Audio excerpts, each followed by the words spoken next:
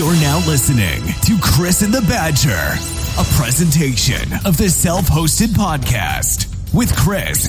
A lot of options out there, but you can use this stack. I've tested this. I've refined it over the years. And Alex. I don't think there's a better solution, really, if you're willing to put the effort in. And featuring special guests. Morgan the Doorbell Guy, Wes Payne, an RV, JDM, what? Jonathan from Unraid. Hang on a sec, this goes on for a while.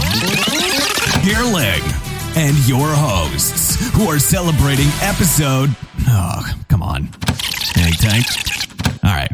And Jeff Gearling. Okay, now your hosts. SnapRaid and Merger FS and... I endorse this media server build here. Celebrating episode number 50. A long-term relationship with SyncThing. I think, what else could I do with it? And that single spark is a huge rabbit hole. Chris and Alex. Well, welcome to episode 50, everybody. I hope you liked our special intro to celebrate the 50th episode. Yeah, that's great. Congratulations, Alex, to episode 50, and thank you to in our Discord for making that awesome intro.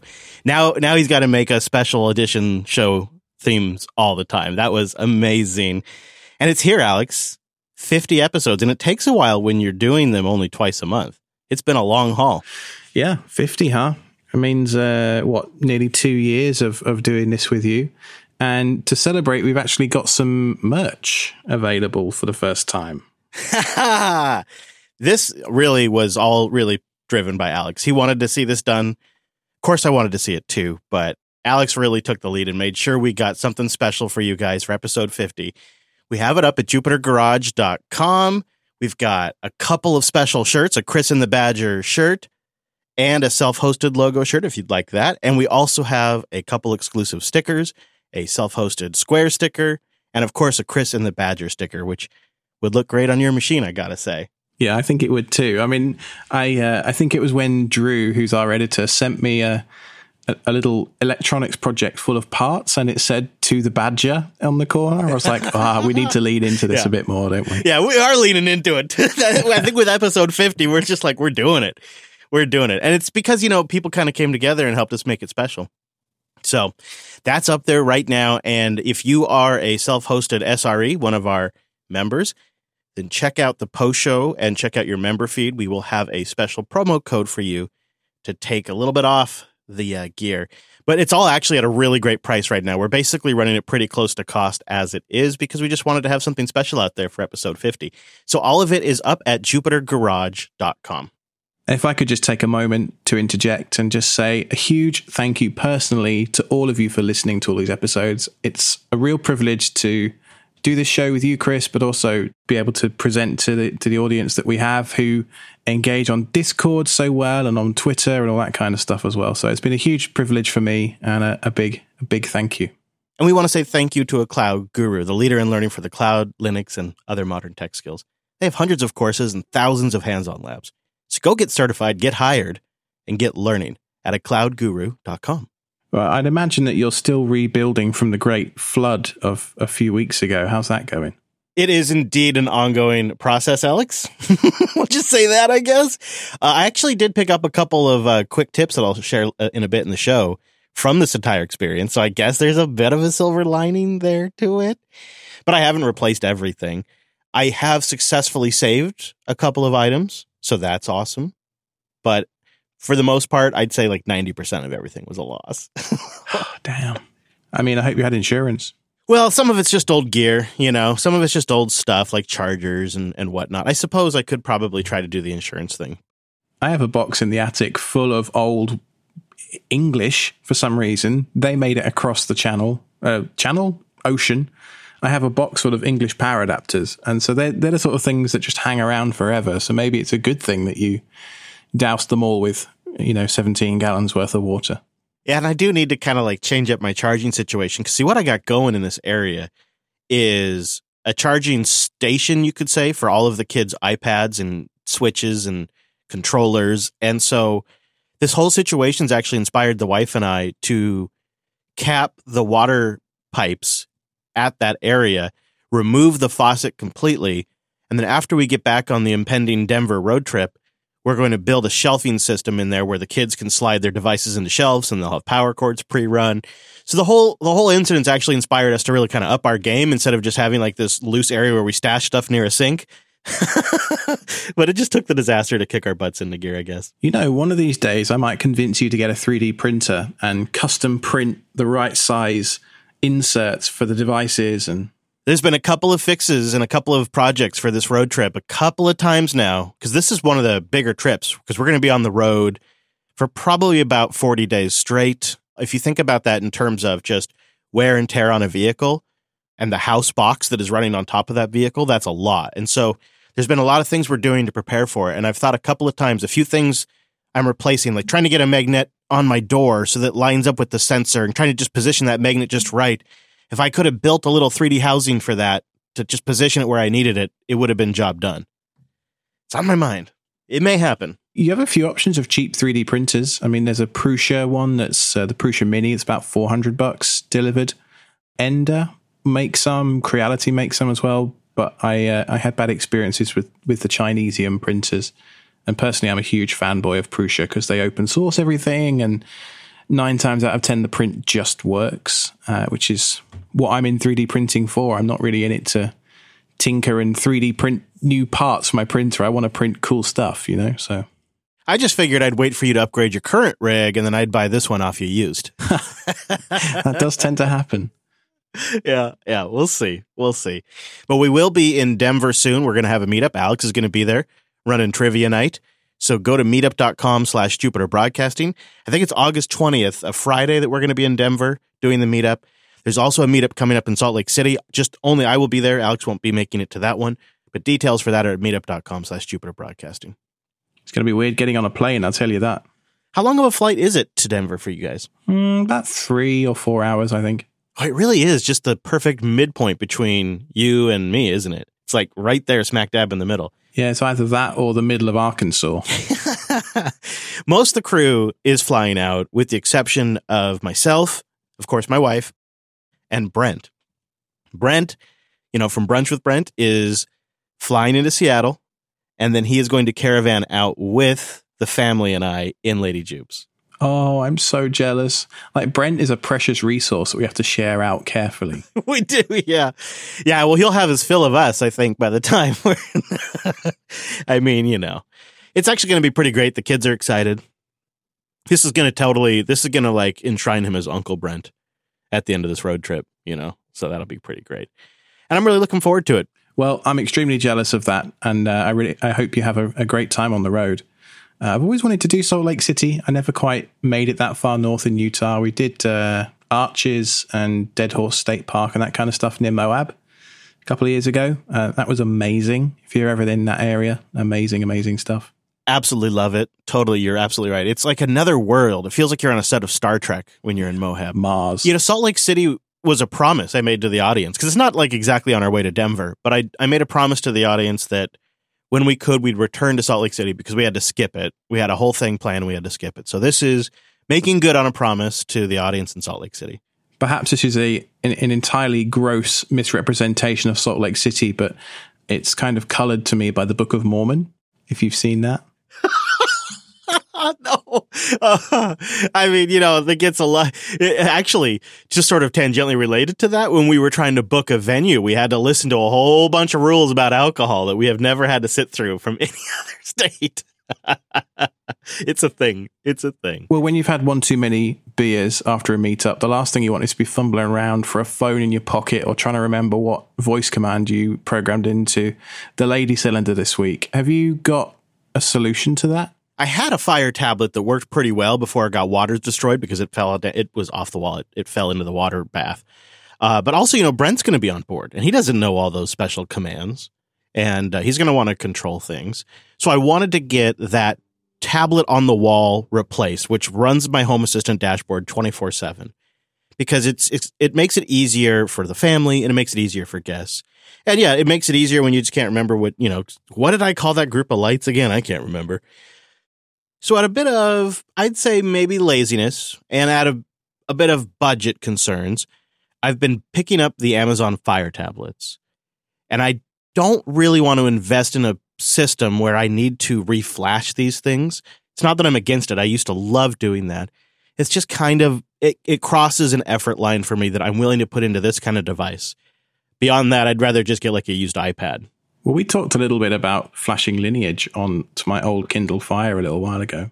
Right. And for me, it's just not quite worth the effort. The tablets kind of suck already. And so if I have to do all this extra work, it kind of like loses the value for me a little bit. I wanted to see if I could find a nice sweet spot where I could still pick up a Fire tablet for a great price off of Amazon and then just easily and quickly modify it for my needs, which is mount it to a wall and run Home Assistant dashboard all day. And so a couple of projects that I found made it exactly what I was shooting for, that kind of like that sweet spot in the middle. And I picked up a 10-inch Amazon Fire tablet. I opted to go for the ad-free one because, again, I'm not going to reflash this thing. But if you were going to reflash this thing, you could save a few bucks and you could get the version that comes with ads on the lock screen, which is so obnoxious. In fact, I've bought the no ads version in the past and still received the version that comes with the ad. So I could totally understand if you wanted to reflash it. But that wasn't what I wanted to do. I wanted to use this app that I found called Wall Panel. It's an Android application for web-based dashboards like Home Assistant, like that's what's in a lot of their screenshots. And you could sideload it if you want, but they've also submitted Wall Panel to the Google Play Store and to the Amazon App Store, which means it makes it stupid easy to get it up and going on a Fire tablet.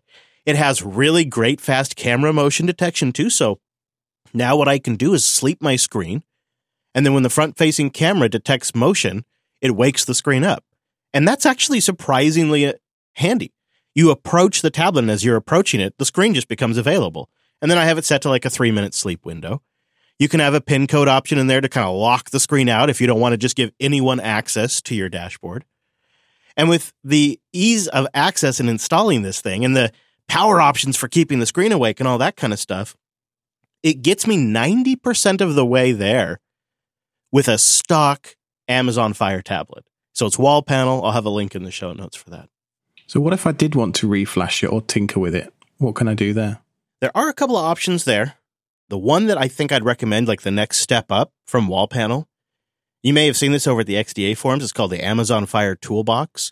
And this uses the Android debug bridge to apply tweaks to the Fire tablet, from completely reflashing them to just doing things like maybe installing Google Play or removing some of Amazon's annoying software that's on there to just completely replacing the version of Android, if you like.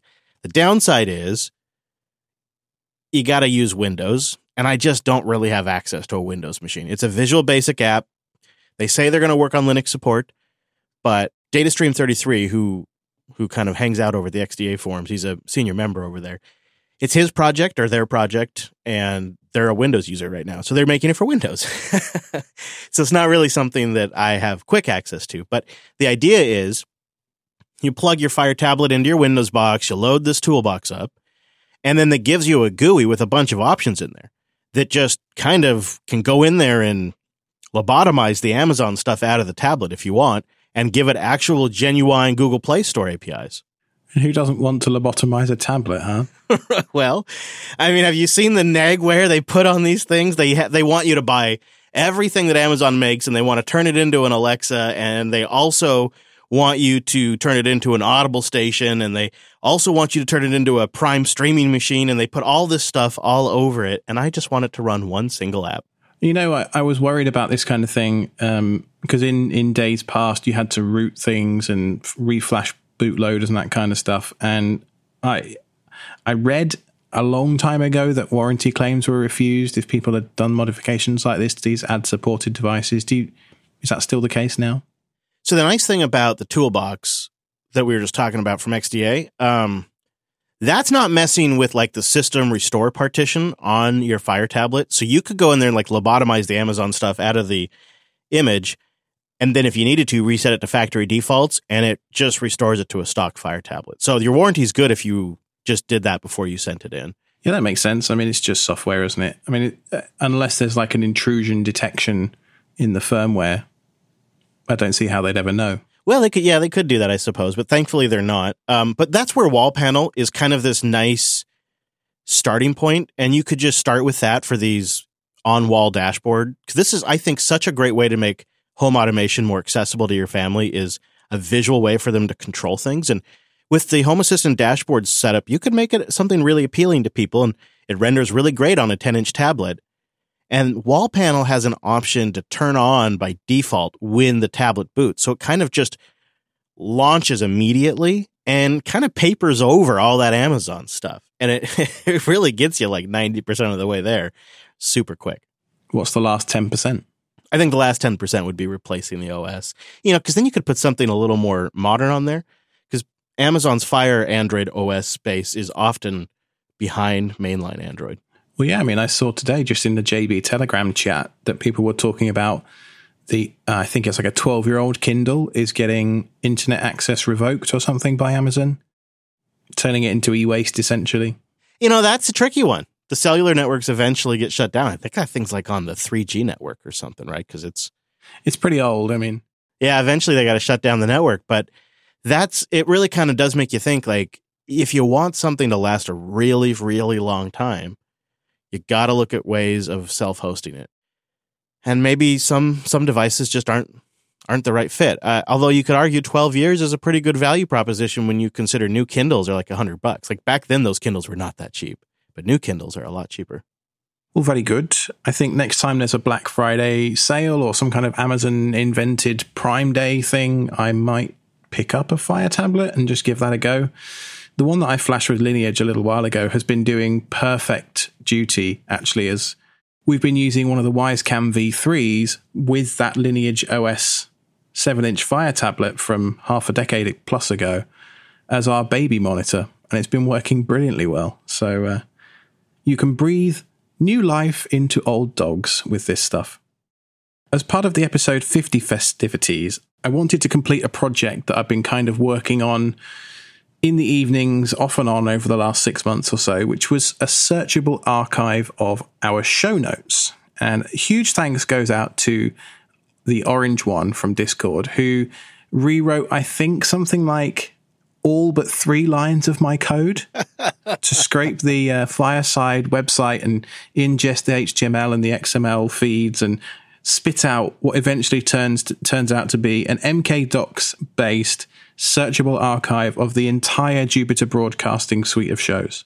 That's so great. And, you know, I feel like he kept those 3 lines of code in there just to be nice to you.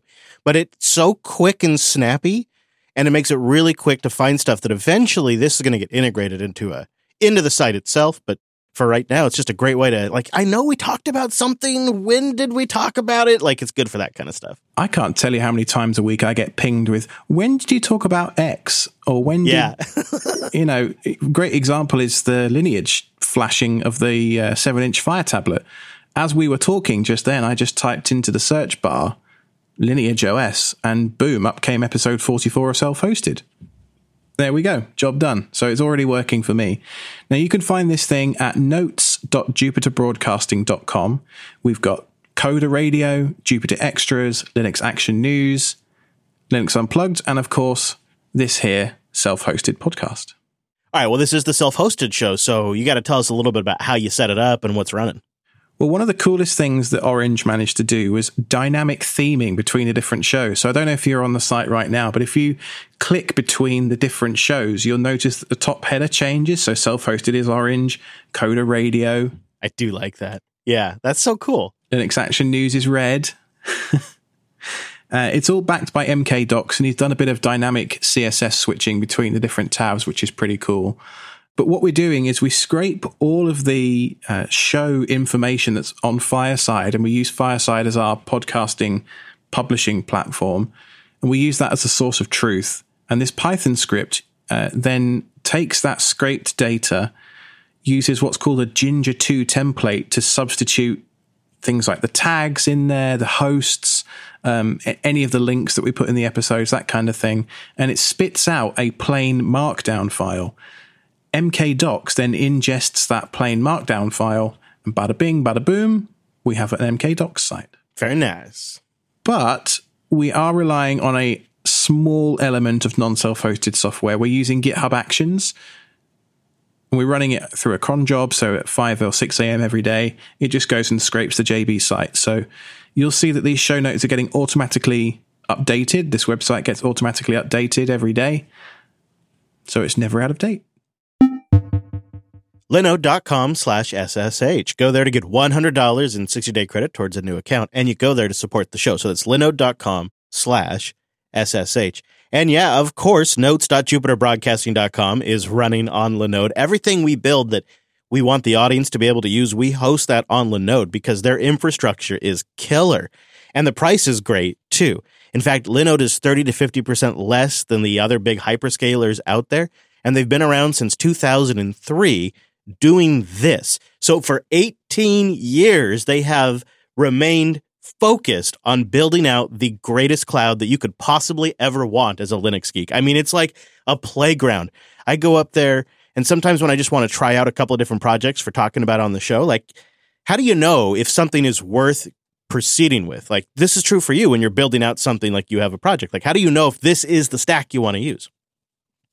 Well, I deploy it on Linode, often with some of their one-click deployments, and I'll test it out, and I'll run it for a couple of days and see how it works. And often, I keep one out of 2 or 3 things, and that eventually turns into a show. And then we create a project around it, and we end up putting it in production. And the entire time, from beginning to end, we're doing it all with Linode because they make it simple, it's affordable, and it's easy to work with the team, too. And then on top of that, they have a really handy API that you can either use directly yourself programmatically or do like I do and just kind of take the lazy route and use their command line client. So I'll do this to like pop a file up on their S3 compatible object storage, and I can mark it public and generate the URL in like 3 or 4 seconds. And this is awesome when we're trying to get clips ready for a show or something like that, or we're collaborating on a project. Or recently I sent a big batch of files to somebody, and we were going back and forth like, how are we going to even share this file? I'm like, oh, hold on a second here. I'll get you a little zip file with a URL. I did that with a video of my daughter the other day that was like 170 meg to a parent, and Telegram was like, nope. So I just used the object storage, and it worked great. Yeah, and the command line client is like the pro way to get things up there, because what I do, because I'm such a nerd, is I have a Awake drop-down terminal where it's always like in one of the tabs. So it's like up, change a couple of things, hit enter. It's great. But all on top of that, they've got cloud firewalls. They've got VLAN support. They have a really powerful DNS manager.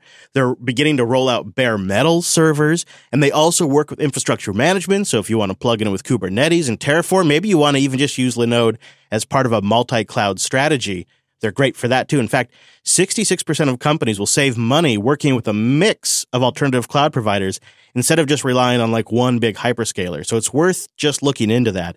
Linode could be part of your multi-cloud strategy.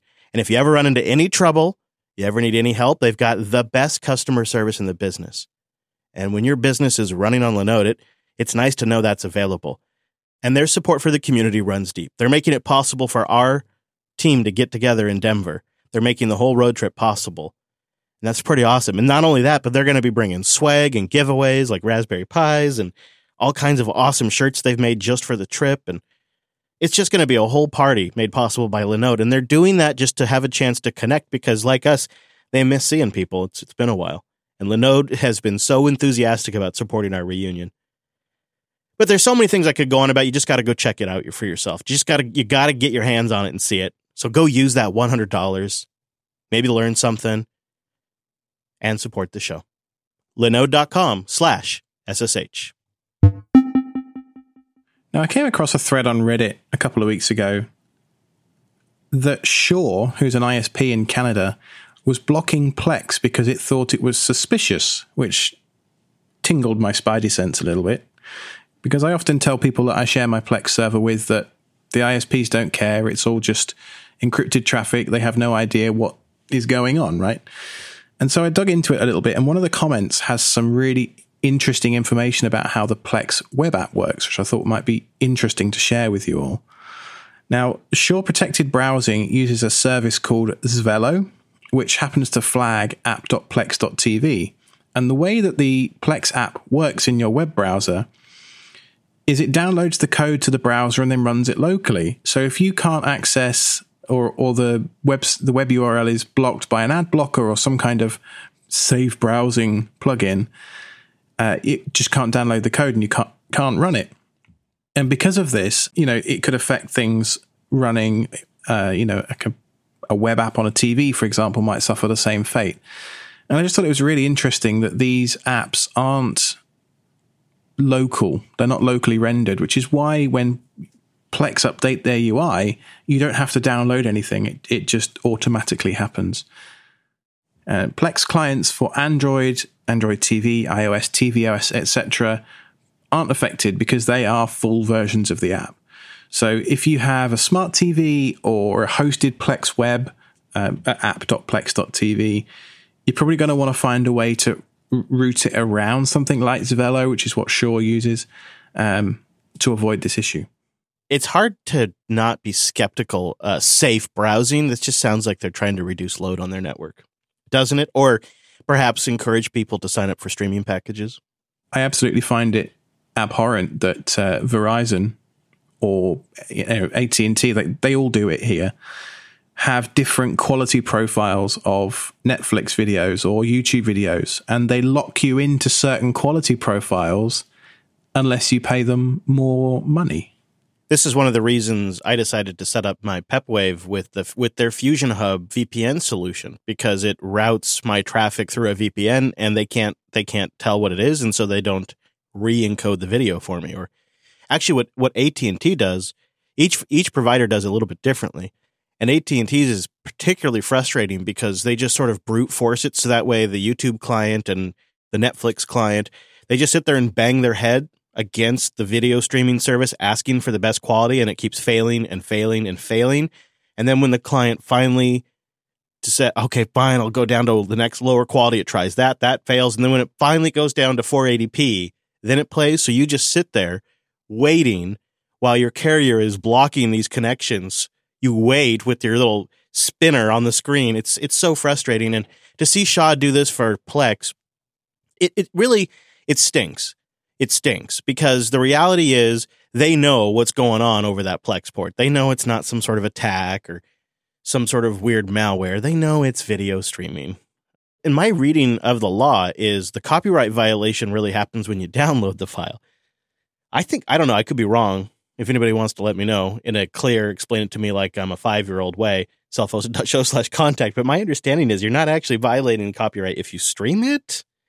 That can't be right. But either way, I don't know how Plex scoots around that particular issue.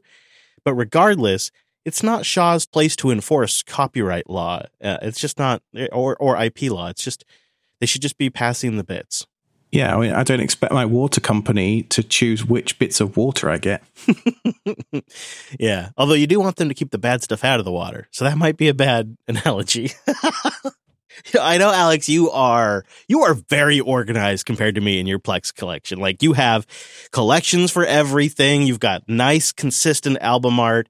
Like, at some point in time, you must have just sat back, had a drink, and spent like hours organizing all of your metadata. Well, I am now. This week, I've found possibly my new favorite Plex pick of the year, Plex Meta Manager. This is a Python script, and it is awesome. So this thing will go through using the Plex API of your local Plex server. It uses the token that you can generate by going to View XML and get the little token from up the address bar. And what it will do is it will basically match the TMDB ID of the movie against a list of different collections. So it's built me in my Plex library, for example, a bunch of different collections based on genres. Okay, yes, I already had genre filtering, but this is using Plex's Smart Search. It's just really cool. You've got to go check it out.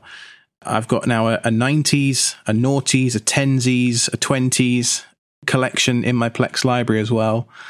It's just really, really cool.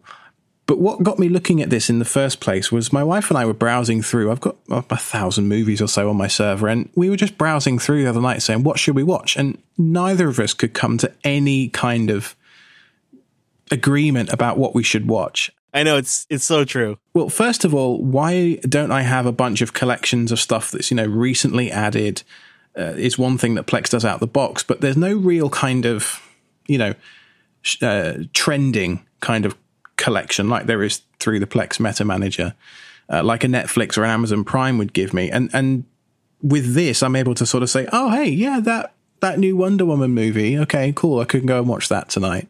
Huh. So that was really the motivation behind it. But this script takes a little bit of elbow grease to get set up. The documentation is very good, but it's also very verbose. So it almost put me off, but I'm very glad it didn't. You need to configure a couple of YAML files, and then they actually provide a Docker container that you can run the Python script out of, which just floats my boat. I have it set to run every day through a systemd timer. And the main reason that actually we wanted to go into refreshing all the metadata every day was because of the critic ratings that Plex has. I noticed that several of the movies that I had, the critics rating and the Rotten Tomatoes rating didn't really seem to line up with what I thought the movie was, like not even a little bit. And it turns out that it was just a few thousand votes on those really early scores. And so the Plex Meta Manager goes through every day and refreshes things like critic ratings. It has a cache, which you can configure. And I think I've got mine set to 30 days. So it's not going to go and scrape every movie every day. But, once a month, I think updating my critic ratings is probably worthwhile. So this Python script, you set it up to run through systemd every night, and then it goes out and gets all the updated information, and then it writes it to the Plex database directly? Yeah. So if you're running Plex in a container, are you running this script in that container, or how's that working? You supply the Plex server URL. So in my case, it was just 192.168 port 32400. So it's talking Plex. It's not like crawling the file system. No. Gotcha. And then how does it get access to the database, though? Through a token. So when you go into your media library, there is a Plex token that you can get. You can click on, I think it's Get Info, and then View Raw XML. And as part of that XML payload, up in the address bar, there is it's like a 20 character long token. You give this script that token, and then it authenticates against the Plex API, and off it goes. That is so cool, Alex. Man, I love the idea of going out and getting the updated ratings, because I have observed that same exact thing, and I'm really glad you dug into it, because I had wondered how exactly does that work. That is so cool that it goes out there and gets the trending stuff too. I noticed too that you came across Movie Match, which is what I actually thought was going to do some of this. Yeah, it's like Tinder, this thing. Not that I've ever used Tinder, because I've been married for 10 years, but... Now you're more of a Grindr guy. Oh, man. No, I'm not. Oh, okay. But it is like, it's actually more of like, it's more of matching tastes up with a group, right? It's more about like, hey, what do we all want to watch together? And when, again, going back to that problem, when you've got like 1,000 movies in your library, it's harder. If a group of us were here in the studio, legitimately, if we were all just hanging out, you, me, and everybody were hanging out on the couch, and we were just flipping through live TV, and like Star Wars was like on one of the cable channels, we would just watch it. There wouldn't even really be a debate. That's what we would put on. But when you actually have to choose and you want a group of people to decide, it's a real first world problem. Misa likes Star Wars. Oh, no.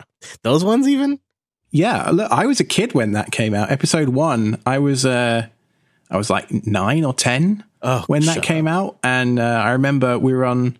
This is one for the British audience. We were on a Norfolk Broads holiday, and we were in Lowestoft that night. And I remember walking down the road with my dad to go to the cinema from the boat to go and watch episode 1. And it's just one of those things that stuck in my memory. Ah, that's great. How can you not love pod racing? It's just the coolest thing ever. Yeah, that's true. The pod racing was super awesome. Yeah, I mean, I enjoy the Star Wars movies. The prequels, not as much. I think the writing's horrible, but I'm more of a Star Trek guy. I've kind of lost track of what's going on these days.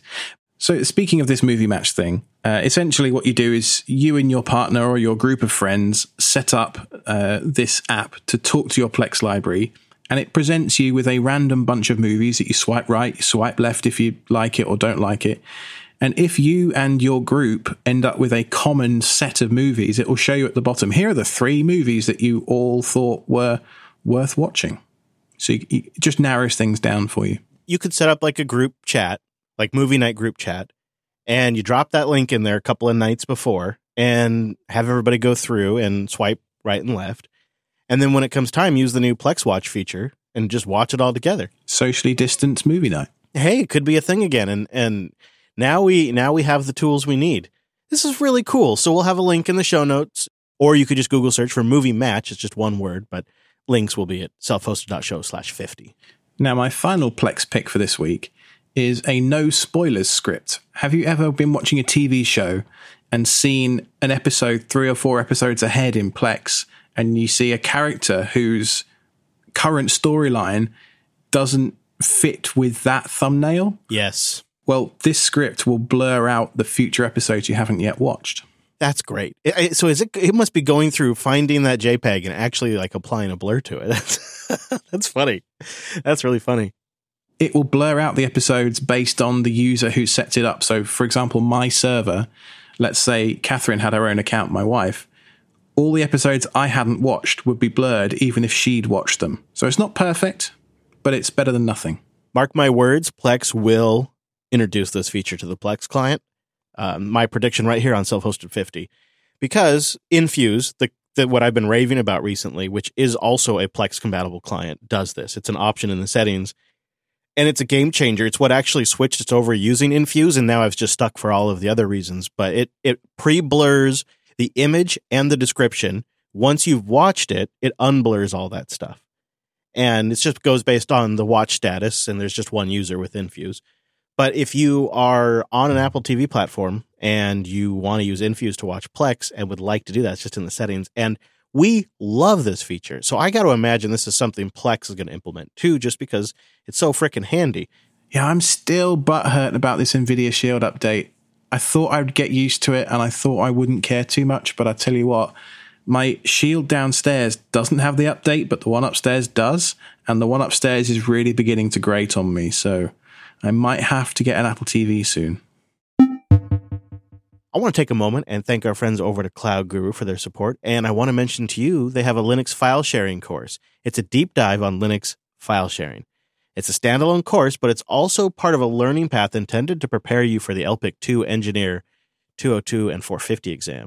In this course, they're going to cover the basics and advanced configurations for Samba and NFS, including configuring file servers, exporting file shares, user authentication, client configuration, and mount options.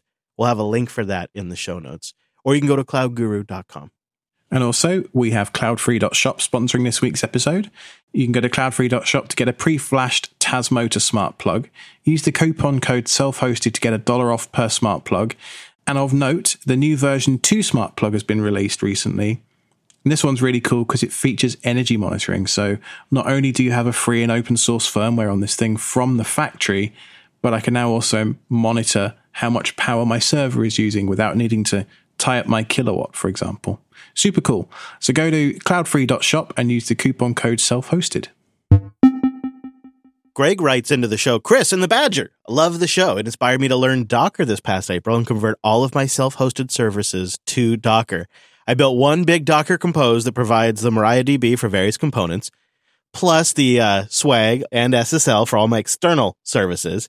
And I've moved over to AirSonic Advanced and BookSonic and Ghost as well. All tips from the show. But here's my question.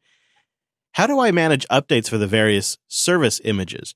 Most of the Compose entries are built with the latest tag.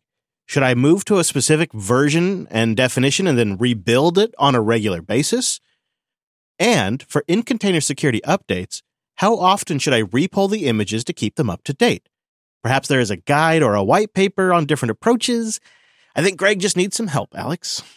Well, my advice would be, straight off the bat, don't run latest because it's just a disaster waiting to happen.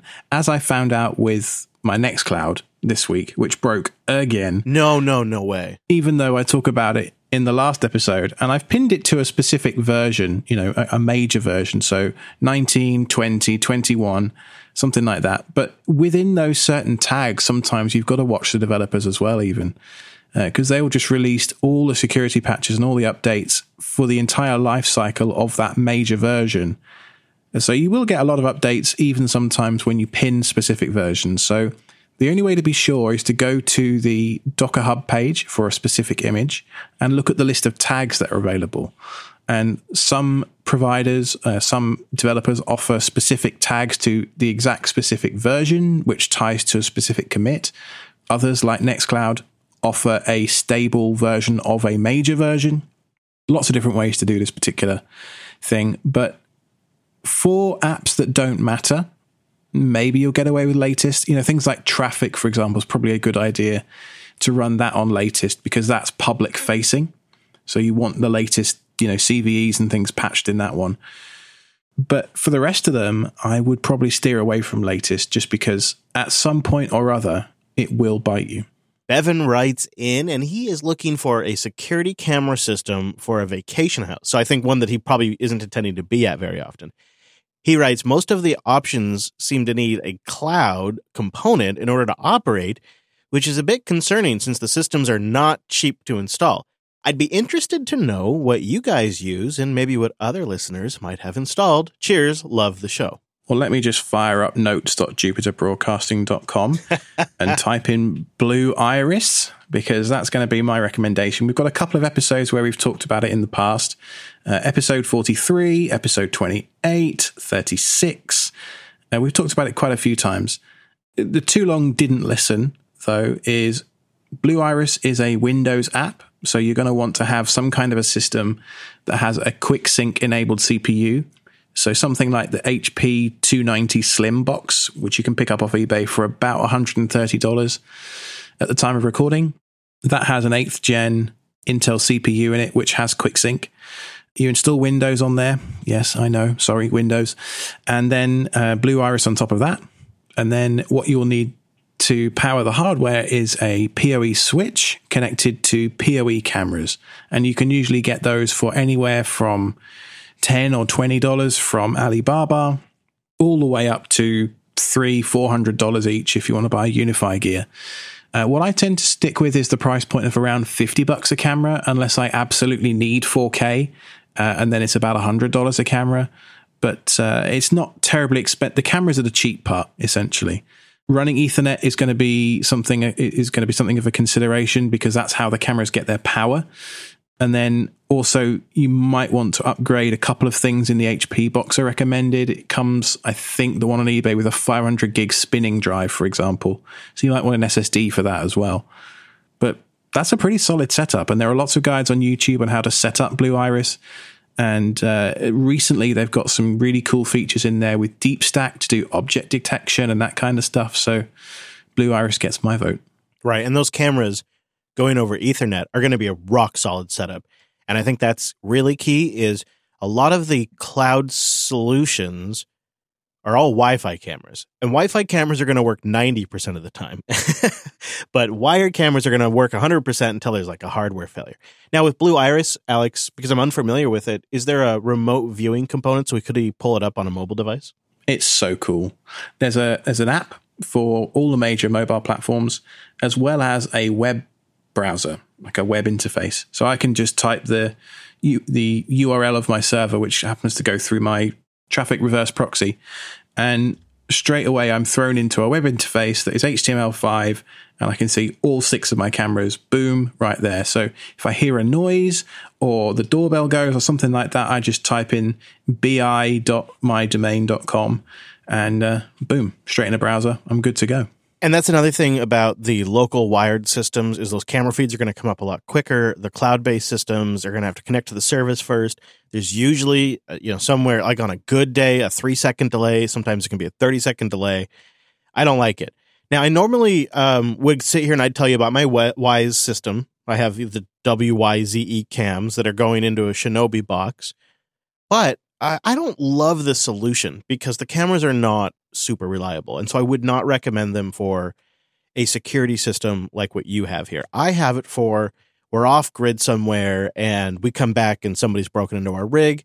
I want to have a good shot that I've caught something on camera. That's really what I have my system for.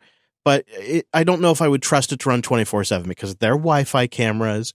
They're doing it over RTMP or RTSP. It's just not super reliable. Now, I've never used the next system I'm about to talk about, so I would not normally recommend it. However, I have gotten a couple of emails in. People have said that if you want a system that's kind of like a midway system, I've heard that the Arlo camera system is good for that kind of thing. You can get it like on Amazon in like a 3 to 6 camera kit. And what's kind of different about this is it has a base station unit that the cameras connect back to locally on your LAN, and that's where the video is stored. And so that does seem compelling to me. And I guess it has a pretty flexible setup system. And you can get a 3-camera kit for $385 off of Amazon when it's not on sale. And I don't know how great it is, but the people who've written into the show seem to really like it. The cameras seem to work indoors and outdoors. Never tested it myself, but if I had $385 to burn, I may give this a go one day, because I do like the idea of making this as much of an appliance as I can, and I am not really in a situation to run Ethernet and do PoE.